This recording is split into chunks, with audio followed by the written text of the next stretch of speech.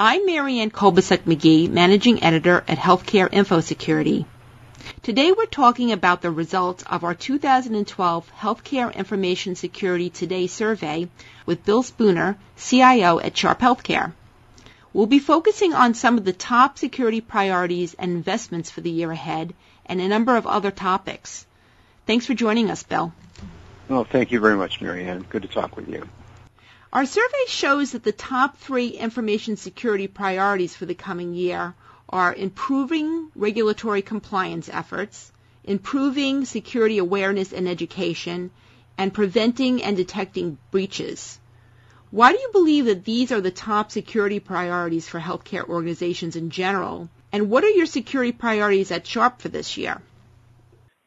Well, I think that the priorities are right in line with our thinking here at Sharp. And when you recognize that almost every week there's some kind of a reported breach around the country involving thousands of patient records being potentially compromised, and the fines and other punishment, plus the poor public relations that comes out of that, is really increasing the emphasis, rightfully so, on improving our security profiles. And when you add on top of that the fact that the technology is changing all the time, we're getting different kinds of attacks that we're needing to protect against all the time, we have to continue to raise our game just in the same way that the hackers, et cetera, are raising theirs.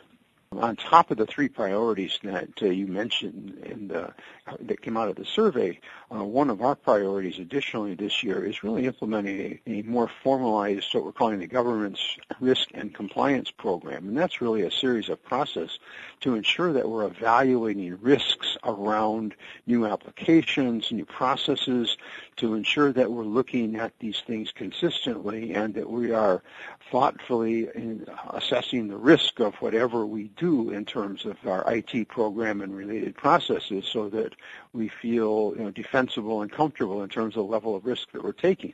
Along with that, we're putting in a computerized tool set to facilitate the analysis that we do and to really track the decisions that we make. And that, along with the 3 priorities that you mentioned, are pretty important to us. When we asked about security technology investments for the year ahead, the top responses were audit tool or log management, data loss prevention, and mobile device management systems. Why do you believe organizations are investing in each of those technologies? And can you tell us a little bit about the investments that Sharp plans for 2013? Well, I already talked about the investment in the GRC, or Governance, Risk, and Compliance Program. But in addition to that, we are raising our game in a couple of areas. We're implementing a data scrambling tool for our non-production environments where we want to ensure that we're not using real patient data as we're testing applications. That will happen this year. Like many organizations, we are implementing a mobile device management product that includes a security suite to help secure mobile devices, and recognizing that we are seeing more and more requests to use iPads and other similar mobile devices on our system. We really need to ensure that we're providing adequate protection around that. We're upgrading our wireless infrastructure to some extent to better segment the mobile device traffic out of the internal network. We are improving our logging system so that we're really tracking activity on the system so that we can do effective analysis in terms of who's on the system and what we're looking at. Those are some of the key investments that we're making, some of the key priorities that we have this year. We're also looking to implement we have a clinical auditing tool. We're looking at implementing a newer one that's a little bit more comprehensive than the product that we're using today. The survey also shows that less than half of organizations have a documented information security strategy. Why don't more organizations have one, and what should be in that strategy? I was a little bit surprised by the results that organizations actually have not documented their security strategy, given that the HIPAA requirements have had security assessment. The meaningful use has a security assessment, and people that I talk with truthfully do have a pretty formalized security strategy. So I'm a little bit surprised with that. This isn't something that we look at as apart from everything else we're doing in the organization. It all folds into the overall strategic planning for the organization. But I really think that in order to ensure that you are effectively assessing the risks, you really have to be identifying your goals and including security strategy. As I look at our organization, we update a risk assessment organization-wide every couple of years, and that includes technology risks as well as business risks, and the security strategy fits right in with how we respond to our overall risk profile as we believe it to be. So absolutely, I believe that should be a part of every organization. Moving on to budgeting, when it comes to funding for information security, the most common approach is to ask for money to be allocated out of the overall IT budget as needed for security projects, according to the respondents. What do you see as the best approach to security funding, and how is that approach evolving at Sharp? Well, I think that it's pretty natural that security budgeting be part of the overall IT budget because we have security ingrained in many aspects of our operations.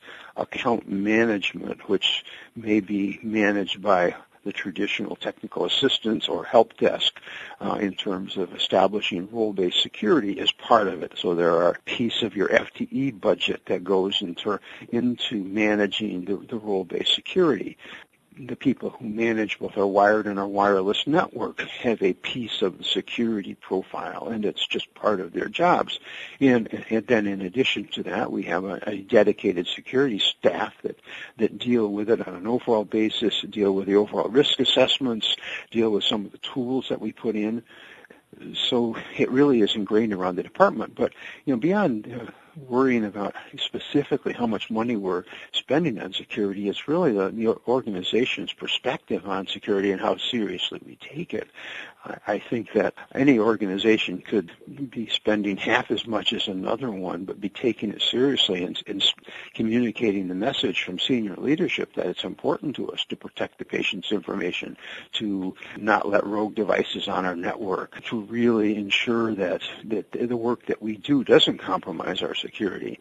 And, to me, I believe that the leadership commitment is in many ways more important than the absolute amount of money that you're spending on it. For certain, you have to have tools to monitor, track, ensure that you're having good security, but I'm not sure that another X dollars makes your security that much better as compared to X commitment from leadership that it's important.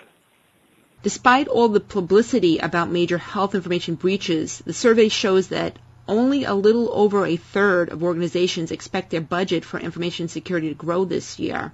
Plus, of those that reported what percentage of their IT budget is devoted to information security, most reported only spending 3% or less. Bill, you touched upon this just a minute ago about the support from senior executives. Why is winning support for investing in information security so difficult, and what is the key to winning senior executive support? Well, the reason that I believe that it's difficult to win the support for investing in security is the balance between ease of use, employee productivity, and patient care. To ask a clinician to use a larger password or to have to go through additional steps in terms of authenticating themselves on a system or to do other things that they would believe slows down their work in terms of taking care of patients meets resistance. And so therefore we have kind of a political argument in terms of how much we're willing to respond to the caregiver's belief that you're getting in the way of patient care. And some of it's real, some of it is, imagination. But you have to strike a reasonable balance. And so that's another area where the senior executives are using their political capital to make this stuff happen.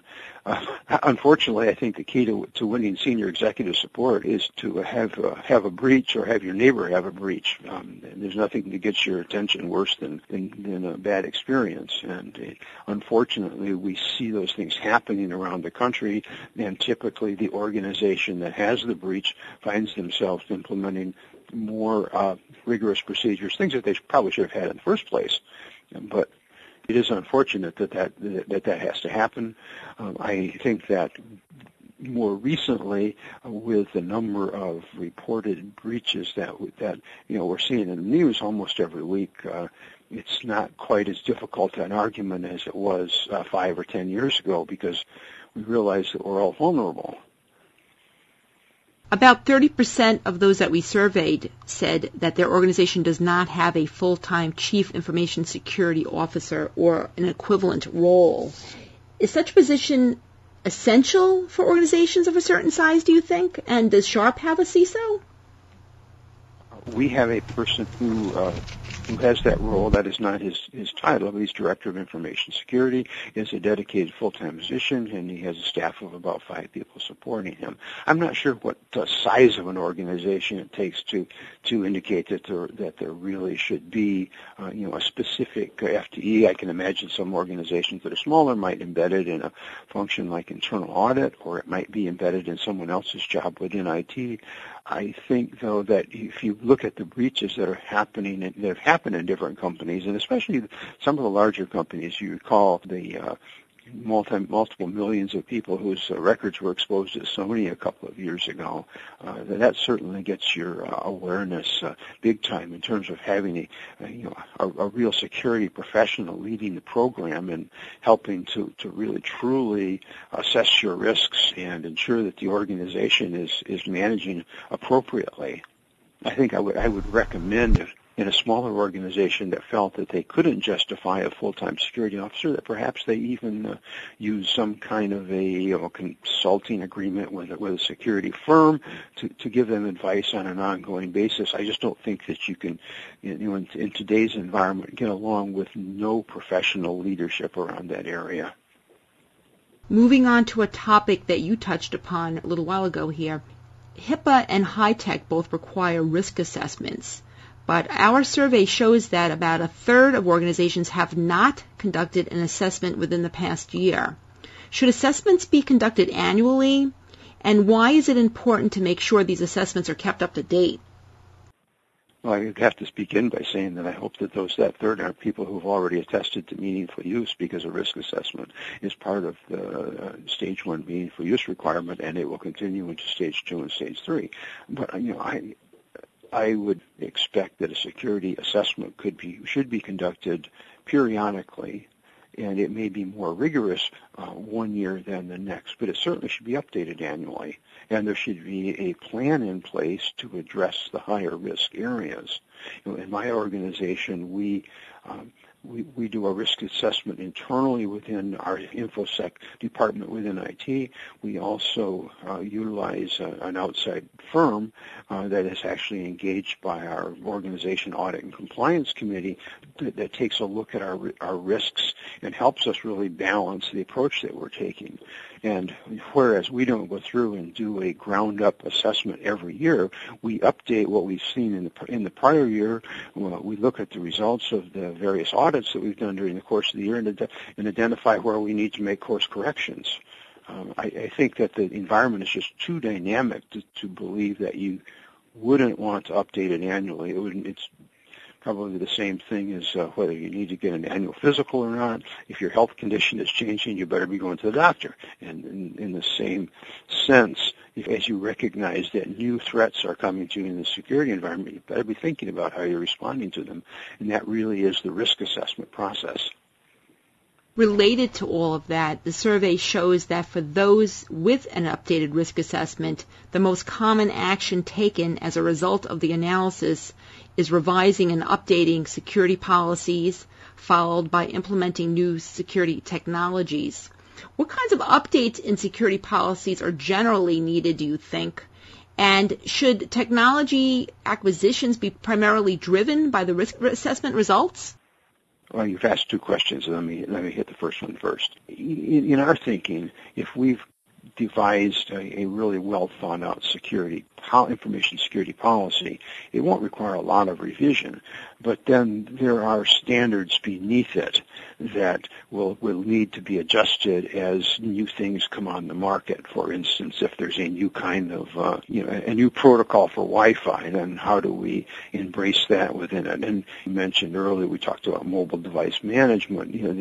The infusion of mobile devices into our environment required some new thinking around them, but in general, that isn't changing our overall policy that says that we assess the risks of things that we've been bring into the organization. Now that leads to the second question: should technology acquisitions be primarily driven?